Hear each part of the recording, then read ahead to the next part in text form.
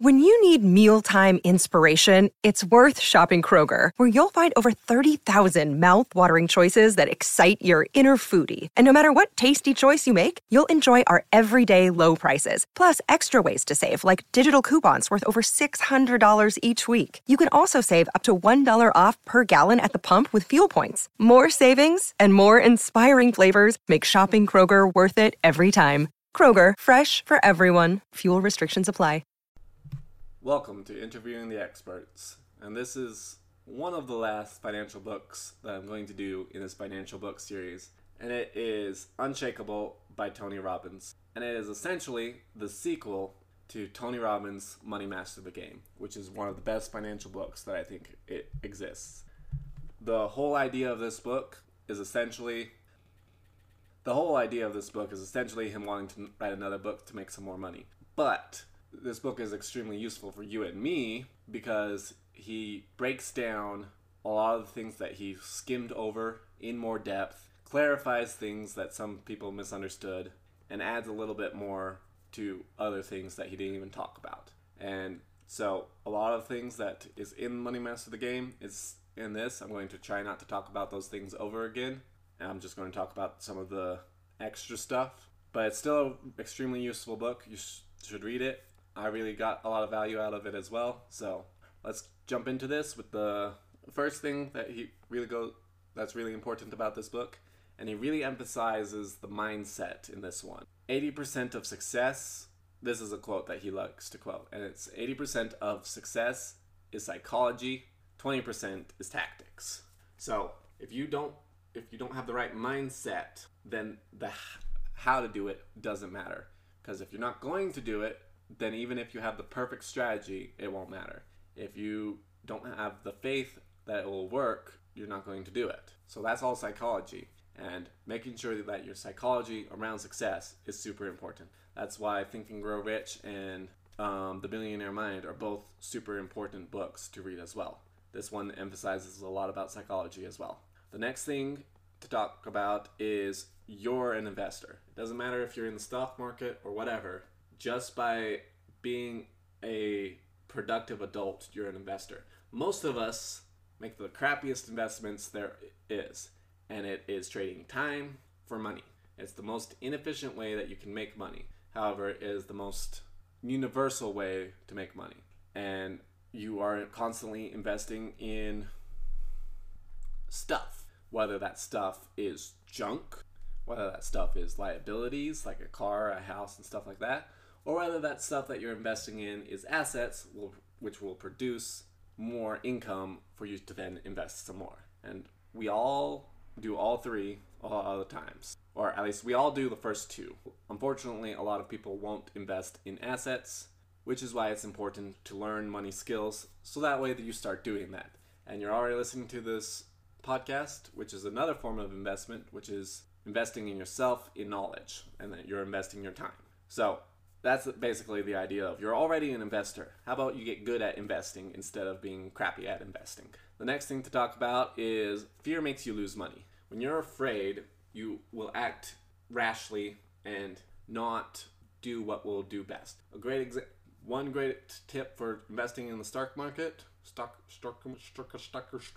in the stock market, is when everybody's freaking out, invest. When everybody's feeling fantastic, sell. If you just do that, you'll already be doing great compared to most people. And another great rule for investing in the stock market is, actually that goes into the next principle, which is invest for the long term. That's why it's super important to get in early, because of the compound effect, which we talked about in one of the principal episodes recently. And also it'll be on one of the Motivational Monday episodes, so watch those. But the compound effect makes it so the longer that you are invested, the more you'll get out of it. So if you invest $20K when you're 18 versus if you invest $200K when you're 40, the one who invested just $20K will have more money than the one who invested $200K, just due to the compound effect of time. So make sure that you get in early and make sure that you stick for the long term. Don't invest in stocks and other things that you think that you'll have to sell within the next period of time. Basically, buy it and forget it exists until you're old, and you'll already be ahead of most investors. Problem is, most people are impatient, so that's why a lot of people don't do that. Most people also buy into fear, which is why most people will sell when the stock market is down and buy when it's up. But if you bought when it was down and sold when it was up, you do great as well. And the reason why it's super important to just stick in the long term is because the market always goes up. We will have dips and we will have rises, and it'll go all over the place. But over the long term, it is a slow graph going upwards. So if you wait for a long period of time, it doesn't matter if you invested when it's high or when it's low, because after 40 years, its low will still be higher than when you bought it. So invest for the long term, and that's where making sure that you're covered, not just financially, but having food storage and stuff like that as well comes in handy, because you're less likely to freak out if you know that your family's going to be okay no matter what happens in the stock market and no matter what happens to your money. Because if you can still feed your family, you can still live comfortably even if everything fell apart, you're going to be less likely to buy into the idea that this time it's different and all of your money is going to disappear and you're going to have nothing left. So invest for the long term and make sure not to buy into fear. The next big takeaway, which you went into a little bit, is index funds. This comes from another book, but Warren Buffett's advice for his family for investing is to invest in index funds. Unless you want to spend a significant amount of your time studying and researching the stock market, then the best second alternative is to invest in index funds because they match the market. And like we just talked about, the market goes up over time. So buying an index fund mitigates your risk and makes it so you don't have to think about it. And that's a very useful thing for 99% of people. So if you're going to invest in the stock market, and unless you are really knowledgeable in stocks, you should invest in index funds. The next big takeaway, already talked about a little bit, is don't lose.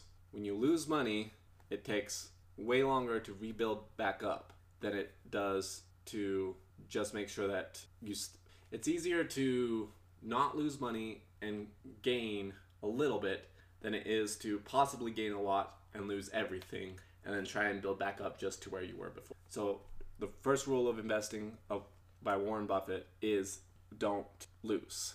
So how do you do that? One great way to do that, he goes into depth, is asymmetrical rewards. And basically it's the idea of, if I bet $1 to make $5, I can be wrong 4 out of 5 times and still break even. So I didn't lose any money. And that's basically the idea. If you bet $1 to make 5, you can be wrong 4 times out of 5 and still make lots of money. And if you do better than that, maybe only wrong twice, you'll make a significant amount more. Basically, it's making sure that your risks of loss is covered by your opportunities of gain. Next big takeaway is taxes. It doesn't matter what you make. It matters what you keep. The same thing goes for savings and all that. And if you didn't watch last week's episode, go watch it. It's all about taxes. That's what the book is about, is taxes. And if you let the government take all of your money, then you didn't make much money. And so making sure that you minimize your tax burden, not saying illegally avoid taxes, but make sure you do the things that are in your best interest for your taxes. That's something that you really need to focus on. And I believe that's it, but no. The last one is back to a psychology thing, and it's making sure that you live in a beautiful state. And I'm not talking about location. I'm talking about making sure that your mindset is happy. Because if you're, I love the way Gary Vee describes it, crying in your Ferrari is still miserable. If you're happy in your cheap little ghetto car, you're happier than the guy who's crying in his Ferrari. Wealth doesn't make you happy. Wealth can be very useful to give you the resources that help make it easier to be happy. But wealth itself doesn't make you happy. Happiness, really, when it comes down to it, is all in your head. And so you have to choose to be happy. There's a lot of things that you can do to help with that, which I will talk about more when we talk about the principles of happiness. But you have to make sure that your mindset is beautiful. Make sure that you feel abundant and cheerful. Just enjoy life. Life is too short to be miserable all the time. And with that, I will leave that here for today. I'll see you all next week.